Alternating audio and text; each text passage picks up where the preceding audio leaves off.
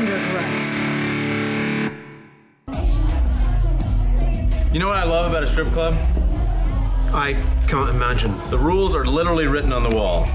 You know exactly what you're getting. No surprises, no emotions, just simple, transactional, simulated sex. It's so pure.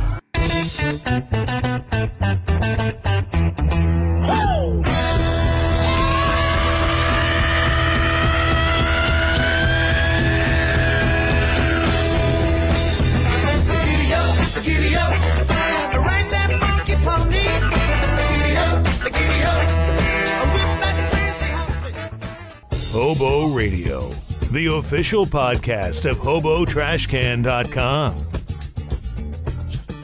You can share your thoughts on the show anytime by emailing Joel at murphyslaw@HoboTrashCan.com. Hi, this is Jack the Stripper, and you're listening to Hobo Radio. Please enjoy my interview about slashing my gas for cash. And now, your host, miniature dog enthusiast, Joel Murphy. Hello again, I'm Joel Murphy, this is Hobo Radio, and today I have a very special podcast with you. I am once again talking to Jack the Stripper, which many of you will remember. I talked to her back in May.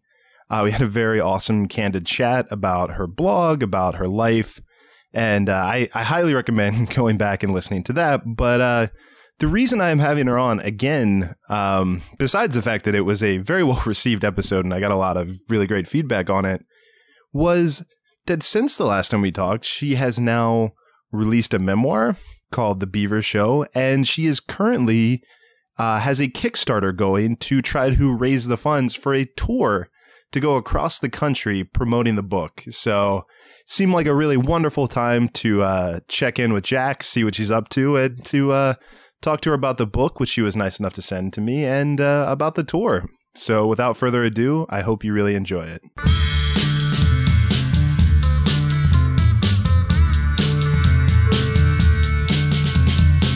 Go for it. Shoot. All right. So, yeah, obviously, since the last time I talked to you, you now have a book, which is very exciting. So how did this come together? Like, when did you start working on it, and when did it, you really, when did you start working on it?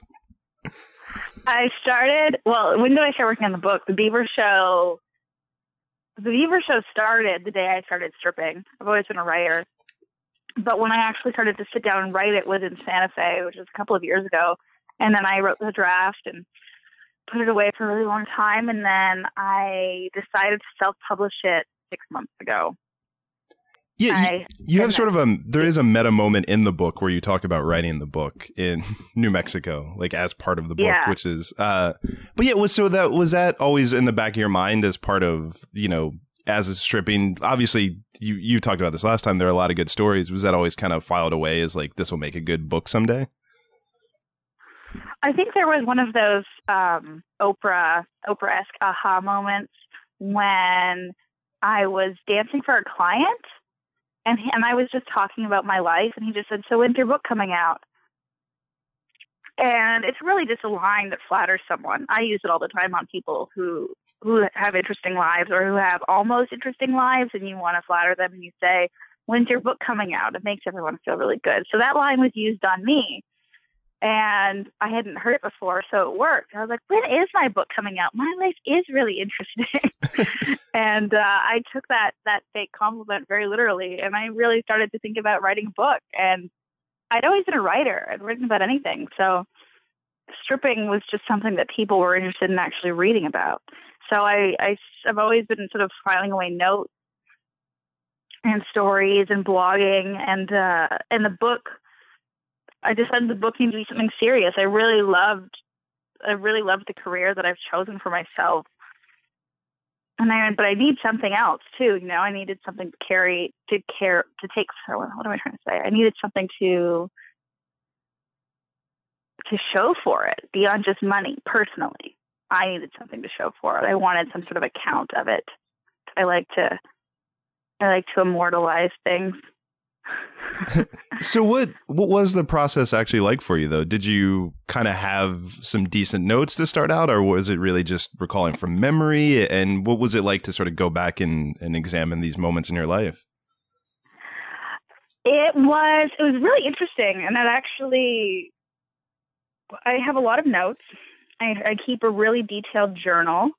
And especially interesting things people have said to me, I write down verbatim. Hence, it's sort of where the 100 Days of Pleasantries came from. It's just really eccentric, outlandish, hilarious, or brutally honest things people have said.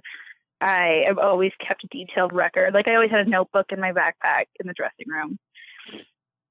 But so when I revisited my notes, all of those memories really flashed back very vividly. I have a really strong recall, so everything that I remember very vividly.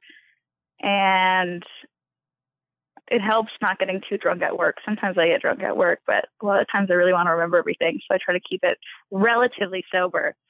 And revisiting all those notes, just turning it into a full-fledged story from my memories it wasn't even that hard. It was just hard sitting down every day and writing. That's always the hardest part of being a writer, is actually doing it. Yeah, writers talk about writing all the time. No, I feel like talk about writing books all the time. Yeah, I feel like I can relate to that. As like, there's tons of writers who have this great idea in their head for novels. Me probably being one of them. But yeah, the actual sitting down and writing part seems to be the part that eludes a lot of writers. So like, yeah, I always just anyone who writes and finishes and puts out a book, I always have a tremendous amount of respect just for that process. Thank you. It is an insane process. I think the internet too hinders me so much. I think it hinders everyone. I feel like I just wasted so much time looking at, vortexes of websites, and I could have just been writing. So I kind of Santa Fe was good for that, because I had a really, really shitty internet connection, and I had no friends and nothing to do. So that really helped. Well, I'm a little curious. I mean, obviously, when you're kind of writing about strip clubs and you're writing about that kind of life, there's a certain anonymity to the people. A lot of people are using aliases and stuff like that. But was there any concern when you were writing the memoir about talking about specific people, or like worrying about telling certain stories? Or did you kind of feel like everything was fair game? Well, I never disclosed anybody's true identity, clients and colleagues alike, because stripping isn't something that you can tell the world that you do, and people will respect you for it. Your life can really change dramatically if that secret gets out, and that's shitty. And I want to change that stereotype, but it's still a very real problem. So I'm very protective of the people who walk into those places, not just the other girls, but the men too, like, I respect them for giving me that story, but I'm not going to ruin their lives because of it. I would never do that. Like, I'll tell the story, but I don't want to compromise anybody's livelihood. Not for real. Right. And then I change all the names of the clubs too, because a lot of clubs make you sign contracts where you're not allowed to talk about the club for 2 years or 5 years or something like that, because there's a lot of how can I say this? They just don't want you revealing their secrets. Right. Which I think is crazy, but also kind of magical. A lot of companies make you sign NDAs. So everybody has an alias, which I think makes it easier to tell a story, because you're not actually defaming anyone's character. I do think, and again, we probably talked a little bit about this last time, but I think that's one of the fascinating things about strip clubs is, like, there's such a taboo about it and people don't want to talk about it, but there is a fascination with how they work and just the inner workings and realities, which no one ever talks about, which is kind of like, I think makes your book so cool, is that because for me, like, it's always the weird sort of mundane stuff about it that you wouldn't think about, of the way strip clubs work, that end up being really fascinating. The sort of just like slow periods, or the weird rules or stuff like that you just people don't know. Yeah. There's I find that like I find strip clubs are pegged as profoundly fake environments, but I think that makes them so brutally honest. I think that there is an honesty between two people who will never see each other again and who don't know each other's real names. Like there's no consequence to anything that will happen. Like you might lose a few bucks, you know, but you're investing in entertainment. So you're not losing money. You're just paying for entertainment, which is an investment on your, you know, happiness quotient. So when you walk into a club and you don't know anybody who's standing in front of you, but you have the opportunity to interact with them, you can kind of like be whoever you want and be whatever you want. And sometimes you're engaging yourself in a fantasy. Like if you're a client, you like, if your real name is Ralph, you know, maybe you want to be like Sigmund or something. And maybe you want to have a totally different story and you want to entertain your own fantasy of being someone else. And there's no consequence to that. You're not a liar. You're just going in and having a fun time. Whereas if you did that in real life, if you introduced yourself as Sigmund when your real name is Ralph and then you got caught out in a lie, then it's embarrassing. You know, there's no sort of embarrassment in a strip club like that. You're just there to have a good time, and whatever that means can be, there's no judgment. It's just kind of you being whoever you feel like being in that moment. And I think there's a lot of compassion there. And I like that. And I find also a lot of people don't really make up those many fantasies, about who they want to be. I find that when people walk in, they're kind of a much more stripped down, very real version of themselves, because people need to share their stories and their secrets. And the easiest way to do that is with a stranger who's never going to leak it to anyone. Yeah, I mean, that is kind of the thing, is that it could go either way of, like you said, the person pretending to be something, or the person who, yeah, because this is a secret thing that they're doing and they don't know the people, that it is their one chance to be just ridiculously honest, which is kind of fascinating, too, that you get those two extremes. And you'll never know the difference, too, you know? I won't know the difference. I take everyone's story for face value. Sometimes you can really smell a lie, but it's not the lie that you're smelling. You're just like, oh, this is somebody who wants to engage in this fantasy. And you go along with it because that's your job. It's improv. You know, you're like, oh, you're a firefighter? Okay, you're a firefighter. We're going to go with this. Like, I'm going to assume that what you say is true. And it's fun for everyone. Yeah, I never thought about the crossover, but I guess there is a lot of improv, a lot of yes-anding involved in... Oh, 100%. 100%. I wrote there's this, like, Tina Fey wrote this great article about, like, rules for life that are also rules for improv that you should apply to the rules of your life, which is, you know, yes and always, you know, support your partner. And Tina Fey is, like, a notorious stripper shamer, which is pretty unfortunate because I really like her as a comedian, as a writer, but she fucking hates strippers. Which is, you know, that's her. She can hate us. It's fine. I will love her. That's our job as strippers, is to just love everyone back until people can't hate us anymore. But I thought that she would make a great stripper because those improv rules are so important about just like being down for what your partner wants to do and working through it within your own limitations and with your own abilities and like creating an environment that is supportive of what the other person wants to create. You know, you want to avoid conflict at all costs. It's a really fun. Like, I took some improv classes and I found like I already knew a lot of the rules because I'd been stripping for a couple of years. And I was like, oh, this is just like work. Yeah. Maybe I don't know, the crowds might be a little easier at the strip clubs than some of the improv shows that I've been to, but might be totally easier rooms. I'm not very good at improv. Like, an incredible improv show that's like, you know, really seasoned improvisers, that's an amazing spectacle. But I've been to and participated in a number of really horrible shows, and that's just brutal. At least in strip clubs, there's like smoke and red lights and plastic shoes and glitter and tits. I mean, that's just already a better improv show. I'm not even really talking about the performance. No, I mean, as someone who I've done improv for years, I think everything about improv shows, like, I always feel so weird inviting people to them. I think it's tougher than asking people to come to a strip club to go, like, come see me and 5 friends, you know, make up some scene work. You know, we're really doing good. Right. I mean, the way that she stirs that pot is really just, really believe it. No, it's, the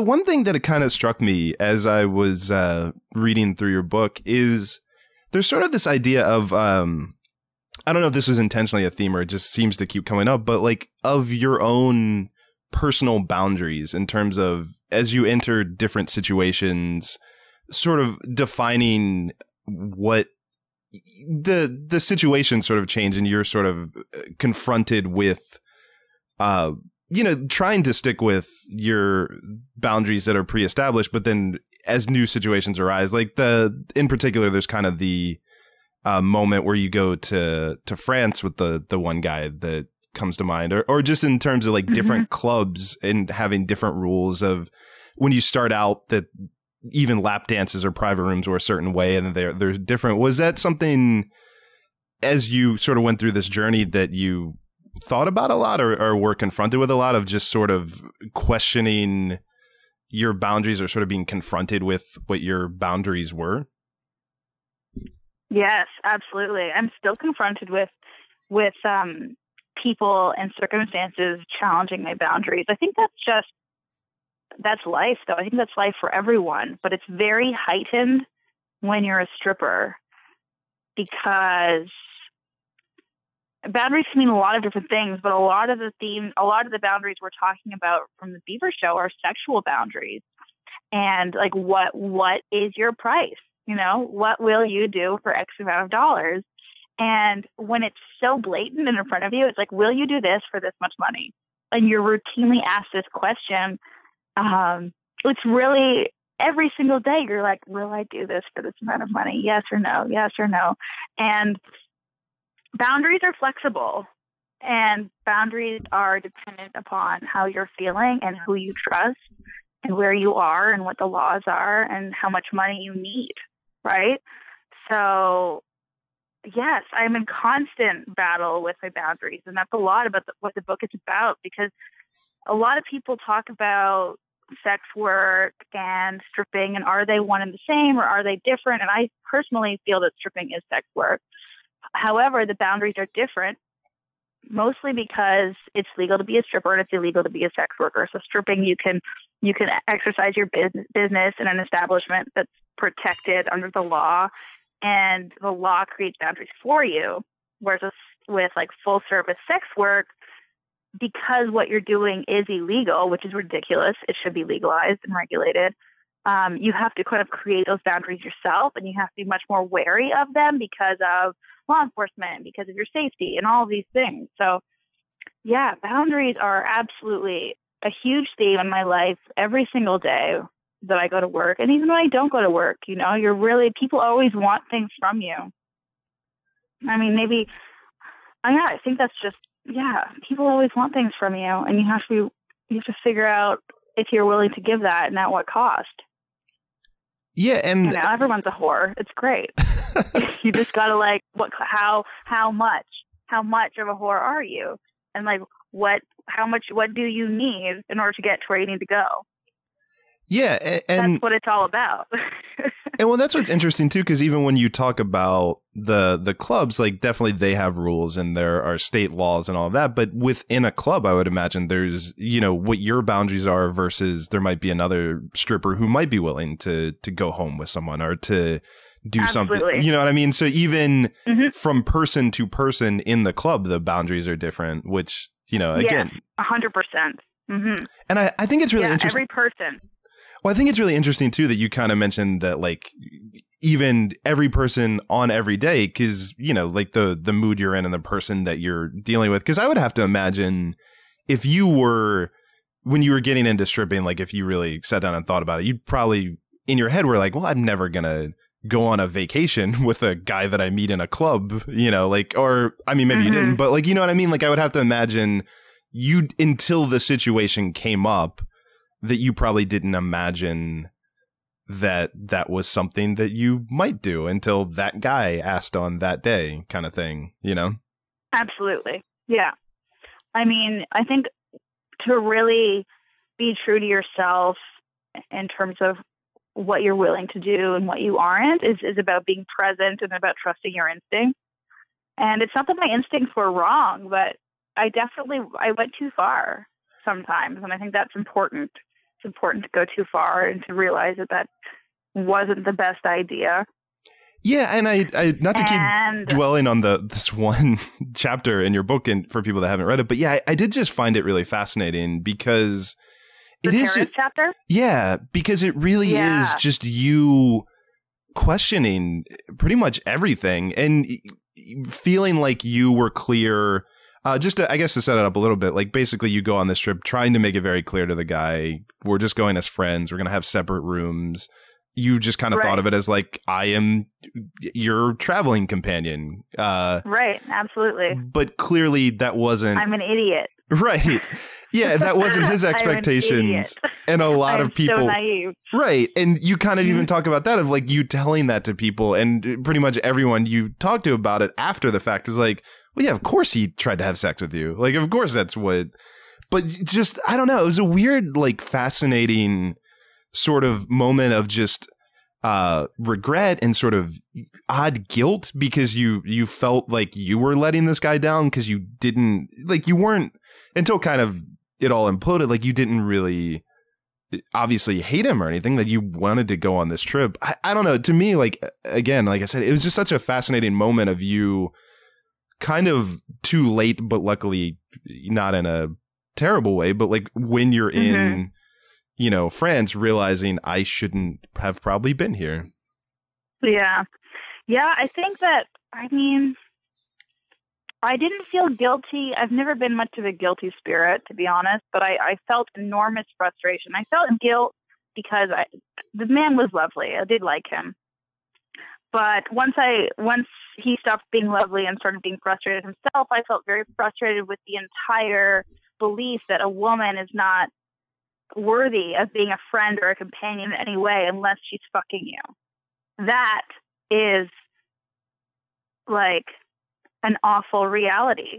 That like, well, what good are you to me unless we're fucking, right? This is that whole like women as friends with men, and like men calling, like men creating this concept of the friend zone that shames women for not fucking men, you know? And that was enormously problematic and shitty. And I was furious because we had established that we were going as friends, but he was like friends, and friends is with quotation marks around it, and is like, well, eventually you're going to fuck me, you know? And that is a, like, why does that reality exist? You know, why are women expected to always fuck someone? Yeah, and, you know, after a certain amount of time. Yeah, and again, I think that was so frustrating, and it's still very frustrating. I still harbor those feelings of like, why is my company not worth anything until like your dick's wet? Like, what the fuck is that about? That is ridiculous, you know? It's so frustrating. Yeah, well, I think that's the whole thing, is like, you're totally right in your convictions and in your stance on, like, we established this, but then as you even acknowledge in the book, it's like, of course, as soon as you tell everyone else that, it's sort of just this weird, like, winking of him going like, oh yeah, just friends, separate rooms, wink, wink, and still like in his head, not just acknowledging anything that you're actually saying and going like, well, it's clear that if I take her on this trip that this is going to happen, you know, like that's right. We're just dancing, you know, it's just, yeah, all of that. Again, like I said, I think it's just, it is this really bizarre and sort of, you know, terrible chapter to read, because it is sort of so far out. A low point. Yeah. Oh yeah. Yeah. That is your, Yeah, that's the end of your second act when, you're walking home in the rain and really questioning what you're doing. But and then you go, I think the next chapter after that is when you go to New Mexico and start writing the book. So, then you get that montage. It all works out, but that definitely is a tough part to read. Yeah. Yeah. It was a tough couple of days and it could have been a lot worse. I mean, the reality is also that it, like, the experience, I like that it was hard to read because it was hard to write and it was hard to go through those 5 days, but and I also like confront other things that have happened to me in the past before I started stripping that were shitty with men. I don't want to dwell too much on like the shittiness of men, that there's enough of that, but yeah, it's I feel like the worst like experiences that a lot of the women that I know at work and myself too have all been outside of the strip club, Right. I find strip clubs are relatively respectful places. There's security. It's fucked up that it's always male security and that's what is the threat. But yeah, it's always outside of work and very real life experiences that like this feeling of unsafety and like looming assault is more real. And that's just, and then there's this idea like, oh, we don't know how safe you are at work. You're like, I am the safest I've ever been at a strip club. It's when I leave that life starts to get scary, Right. Yeah. I think this weird paradox. Yeah, you kind of mentioned that in the book of like, yeah, in a strip club at any given moment, you can signal the bouncer or whoever to kind of clear someone out the moment you're uncomfortable, which obviously does not exist in life. Like there aren't. Although maybe you'll get to that point where you can just hire a personal security detail to follow you around. Oh God, isn't that privilege with a capital P? Holy shit! I don't want to ever get to that point. No, I think I ever need security. I do want success, but not that much success. Well, that's a good sort of thing to transition to. What has it been since the book has come out? Like, what has the reaction been, and what has your life been like since this has come out? It's been great. It's the coolest thing to hear is I'm reading your book. Yeah. When someone tells you that, it's really, I will never tire of hearing that. And people who tell, and just anyone's feedback, it's hilarious. It's, I want to be a stripper. Like people have come up to me and told me that, and that was my dream. My dream was to write this book and encourage people to be strippers if they hate their job and they have like aspirations that extend beyond hating their job. And I've heard all of those things already, and it's only been out a couple of weeks. And the support for my tour has also been incredible. Like I'm planning my book tour, the Beaver Show book tour, to go around to starting with 7 cities, but ideally I want to go to at least 20 cities. And people are really excited to, like, in all these different places for me to come and bring the show there. And that's just so thrilling that like the book has been like, the book is only the beginning. And it's such an incredible feeling that people want like me to be part of, their community. That's really fucking rad. Yeah, no, I think it's definitely awesome. And I do want to ask you about the Kickstarter that I know you started for the tour. Like, just if you want to tell people a little bit more about that, about how, like, what exactly it is and how they can get involved and all that good stuff. Absolutely. Yeah. The Kickstarter is for the Beaver Show book tour to help finance my travel expenses and to print more books. And I want to start to travel by going to Toronto and Montreal, Vegas, LA, San Francisco, and Chicago. Well, there's a few other cities too, but we're going to start with those. And I want to humanize sex work.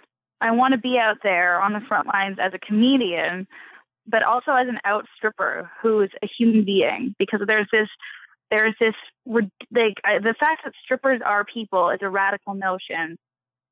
That's ridiculous. It shouldn't be a radical notion. So by taking the show on the road and doing all sorts of different kinds of performances, like I won't be reading my book in bookstores. Maybe I will, but that's not the idea. The idea is to talk to as many people as I can, to go to strip clubs, to go to comedy clubs, to do stand-up shows, because that's really my element, and to sell my book and take it on the road and revisit the places where I sort of got my legs as a stripper. I'd love to go back to Santa Fe and visit those wonderful people and sort of give back to the strip club community in a new way that I can. So that is what the Beaver Show Tour is about. And you can, by pledging my Kickstarter, you can get a copy of the book. You can get an Off-Duty Stripper t-shirt. You can also pledge and get a print from my 100 Days of Pleasantry series.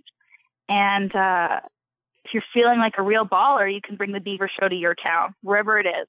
If you want me to go to Little Rock, Arkansas, I will go to Little Rock, Arkansas, and I will put on a show in Little Rock for you and your friends. Happily, with bells on. With so many bells on. So how, I mean, just listening to your description of the tour, like how planned out will it be? Will it just be kind of like you'll know the cities you're going to and you'll have maybe some of the stuff worked out and you'll kind of see what comes up? Or like, is it going to be very regimented of you'll know ahead of time, these are the specific places I'm going to be? Like, I'm kind of curious about the actual overall plan. I do have confirmed venues for LA, Ottawa, Toronto, Montreal, and New Orleans of people who have agreed to host me and put on a show. So that's really exciting. And we're going to confirm those dates once the Kickstarter is financed and the dates work with them. And that will be between January and June of next year. So I'm going to be traveling 1 week per month to these different places because I still need to, live my life in New York. I can't really go on a 3-month tour, as wonderful as that might be. And what? And then it's going to sort of evolve organically around that venue. So there's a gallery in New Orleans that wants to host me, which is really exciting. And then I'll be visiting bookstores and doing readings. But I'm kind of planning just one venue per city to really anchor it. Nice. And to put it out there officially, I've been trying to guilt you into coming to Baltimore. I'm working on it. I want to go to Baltimore.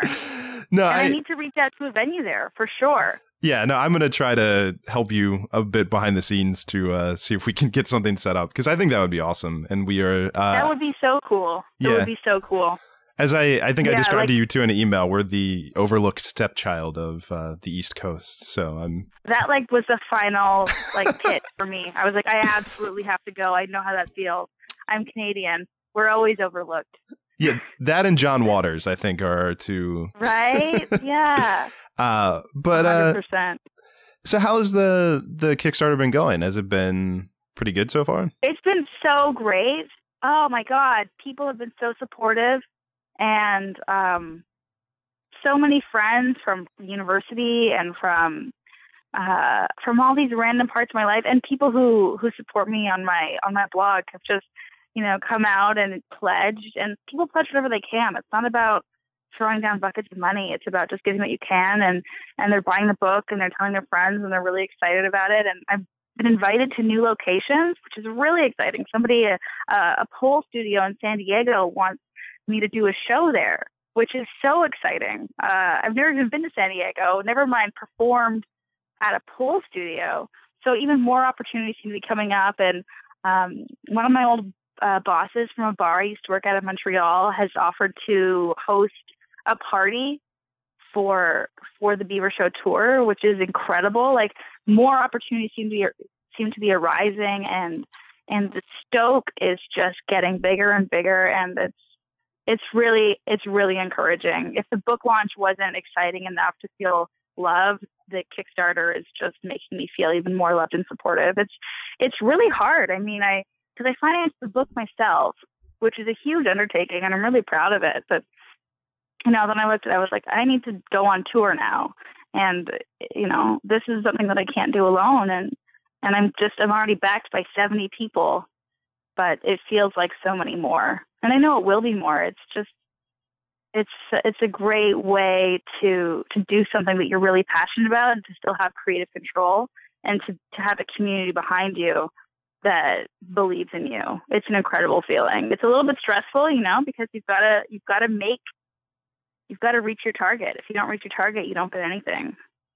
But there's not really a doubt that it won't happen. You just have to believe that it will. Well, you mentioned one of the rewards that people can get are the 100 Days of Pleasantries drawings, which I have to say, I really love those. Like, I think they're so cool. And I thought that was a really awesome thing that you did with you kind of took moments from, strip clubs and people that you interacted with and turned them into these really fun cartoons, which I thought was just awesome. I don't know if you want to talk a little bit about where the idea for that came from. Yeah, I'd love to. The 100 Days of Pleasantries was a project that probably only started a few months ago. I was on Instagram following this artist who was heralding this movement, like a hashtag movement called the 100 Day Project. And the idea is to create something every day that's small and manageable and has some sort of theme. But the idea is to sort of create a habit and to be comfortable creating something that isn't perfect, but still putting something out there that contributes to your art or your craft. So I really liked that idea, and I like the idea of committing to something for 100 days. So it started off with kind of just writing a quotation on a piece of paper and maybe a tiny doodle.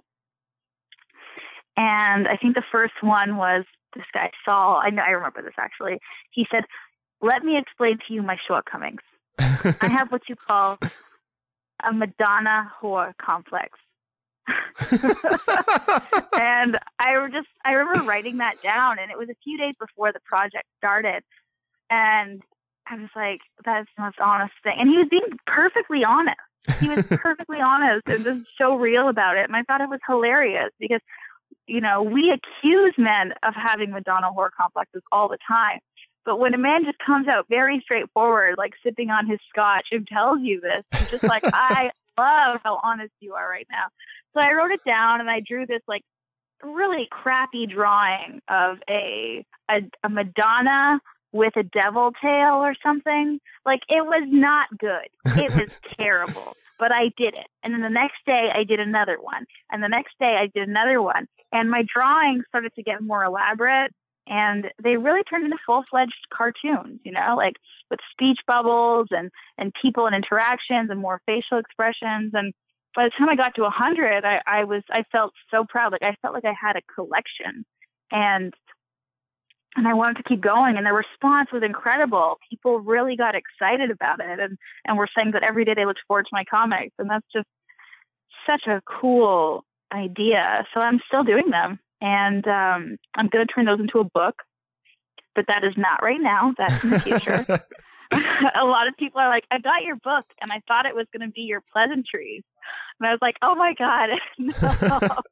Like, my pleasantries take 20 minutes to do, and this book took me 5 years to write. So it's funny. People are always pleasantly surprised, though. They're like, oh my God, I loved your book. And it's a really nice reaction, but it's interesting when people think that your book is just going to be your illustrations. And you're like, actually, it's kind of a memoir.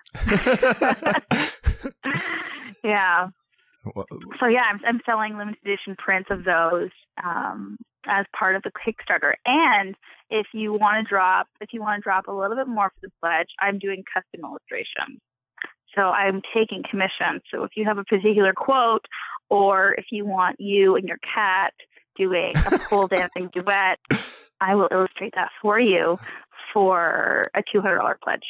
I don't even have a cat. It also includes the Off-Duty Stripper t-shirt and a signed copy of The Bieber Show. I don't have a cat, but now I want a drawing of me and my cat swirling around a pole. I didn't know that I did. Do you have a dog?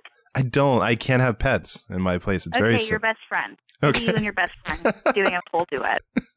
I'm open to ideas. I mean, I really like getting creative, and I like it to be as absurd as possible. So. No, but the sketches are really great, and there are a few of them in the book, if I remember correctly. I think you have. There are 15 never before seen pleasantry sketch drawings. So for the pleasantry people, they do still get the drawings in addition to the thing that took you 5 years. Yes. How is the stand-up going? Oh, it's so fun.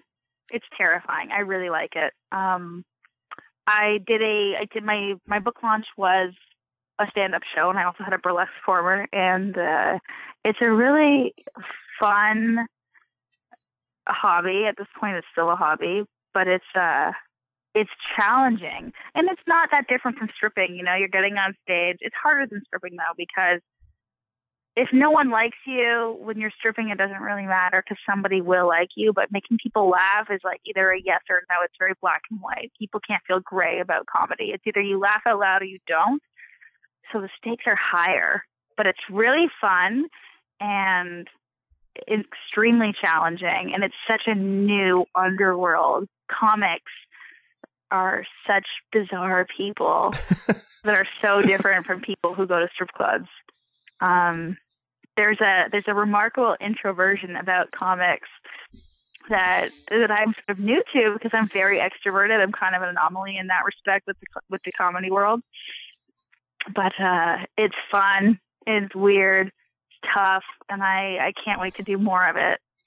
Yeah, I can't wait to do comedy all over with this Beaver Show tour. That's sort of the objective too, is rather than doing readings, I'm going to be doing stand-up comedy. It's just more interesting in my opinion. So that's what I'm going to be doing.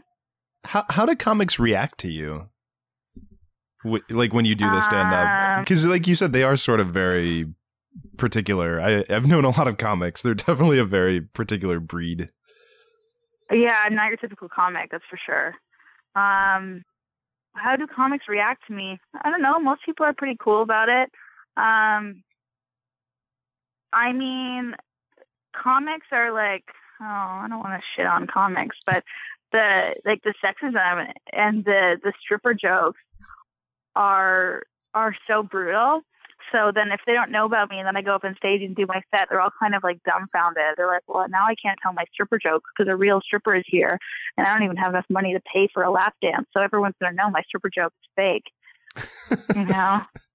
And like there's a lot of like people shit on strippers a lot. Like they're like the butt of every joke.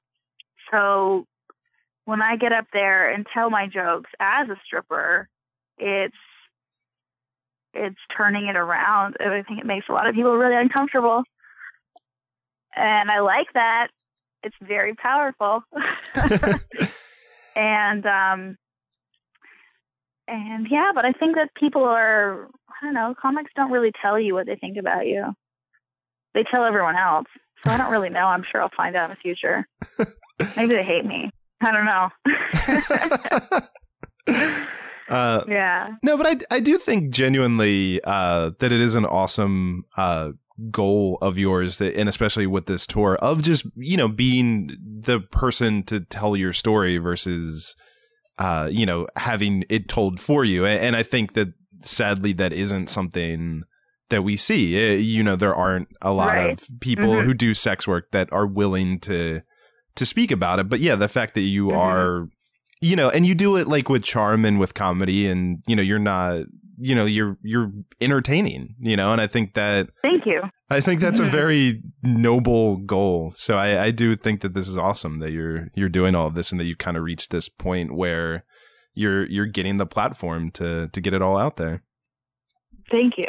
Yeah, I think it's absolutely important that the women and men who are doing the work are the ones who are telling the stories, because otherwise we're all just going to keep being chopped up on Law and Order, and that's going to be the extent of how we're represented in mainstream media, and that's fucking bullshit. That's awful. You know, that shouldn't be how we're depicted. So I'm really excited to be part of that change. You know, I can't wait for my stripper sitcom. It's going to be hilarious. Do you have a pitch for the stripper sitcom? What is your elevator pitch? There's tons of irons in fire. Can't talk about them right now, though. Fair enough. Yeah, but I have some incredible writing partners who've all been in the business, and we have so much fun writing these stories down. It is. It's a good time. So there's lots coming out. There's going to be a lot of projects in the next couple of months, years, whatever, my lifetime.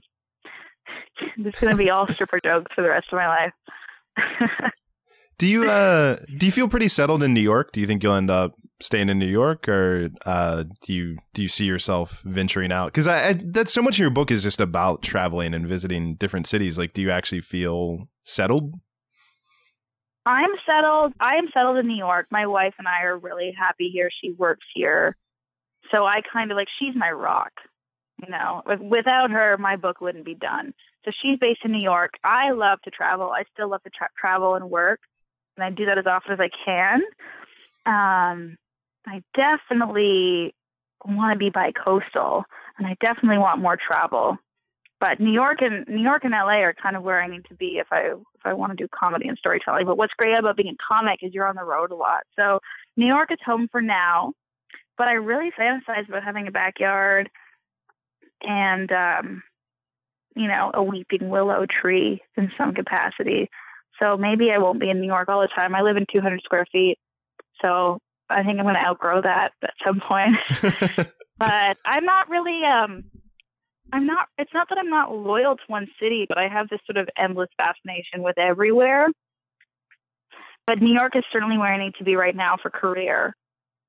But I don't know where I see myself ending up, so to speak. I don't really see myself ending up anywhere. I've always been quite nomadic, and I still am at heart very nomadic, but I also aspire to have this career. So that means that I got to be here in New York. And New York's fucking rad. I'm not complaining.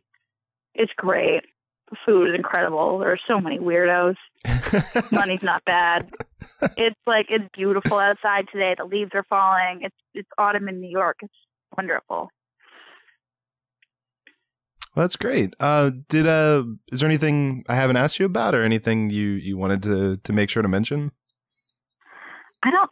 I think we've covered it. I'm really excited to get to Baltimore. All right. And if anyone wants to pledge my Kickstarter, it would mean the world to me. I cannot wait to sign a book and send it your way. And thanks for listening. Do you want to give out all the ways to follow you, like all the the website, Kickstarter, all that good stuff? Yes. Kickstarter. If you go to Kickstarter and you search Beaver Show, you will find me. Or if you want to go to my website, jackthestripper.com, you can also find me there. And my Instagram and Twitter hashtags are at Jack the Stripper. And Jack is spelled J-E-C-Q, like Jacqueline. So it's Jack, J-C-Q, the Stripper. And that's where you can find me. Awesome. Well, thank you so much for doing this. It's always awesome to talk to you, and I look forward to seeing how this all progresses and getting the tour out. Thank you, Joel. It's my pleasure. I can't wait to meet you in person in Baltimore. That'll be very cool.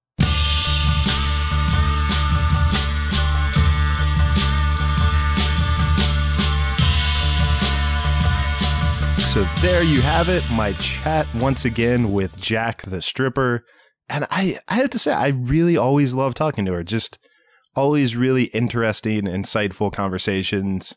And sadly, a perspective that we don't get to hear very often. So, hopefully you enjoyed it. Hopefully you will go to her site. You will support the Kickstarter. You will buy the book, all that good stuff. You will help her get here to Baltimore, the forgotten stepchild of the East Coast. And, go ahead and support it. And you can support this show, of course, on hobotrashcan.com. You can go through if you like this interview. We've got a lot of other interviews. We got this show is also a weekly podcast you can check out where my friend Lars and I talk about all the latest in pop culture. So you can check those out. And support the show, support Jack. And that's going to do it for us this week. Remember, kids, don't do drugs or you go to hell before you die.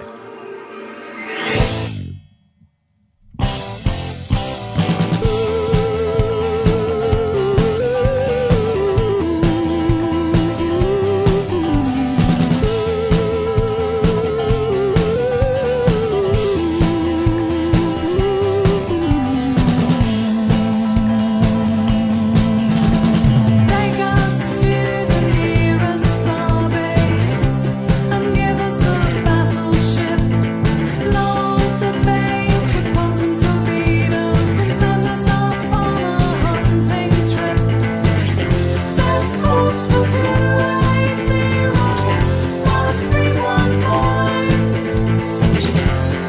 engage.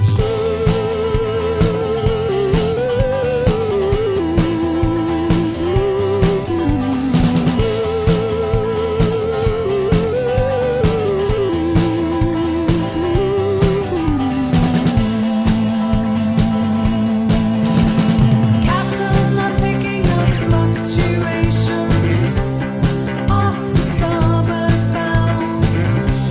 An enemy ship decloaking. The time to strike is now. Attention all hands. Battle stations. Red alert.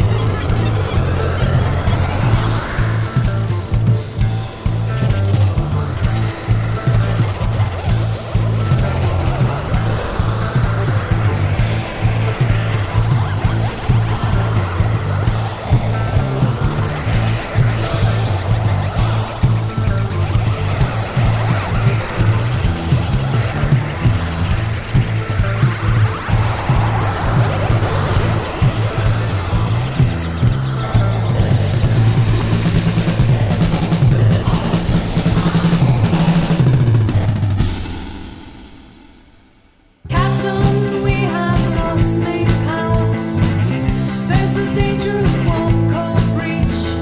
Get those plasma coins back online, and victory still within our reach.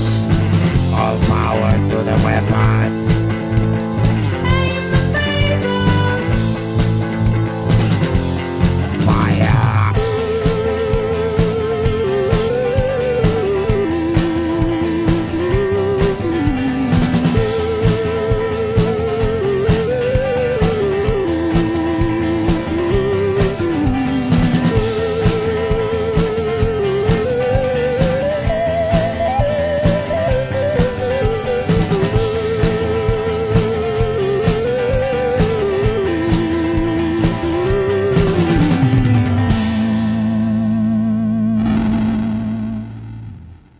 I appreciated you inviting me out to the book release thing. I thought that was really cool. Obviously, it was like a weekday during that I couldn't make it out, but Yeah. I definitely appreciate that. It sounded like an awesome time. It was a crazy party.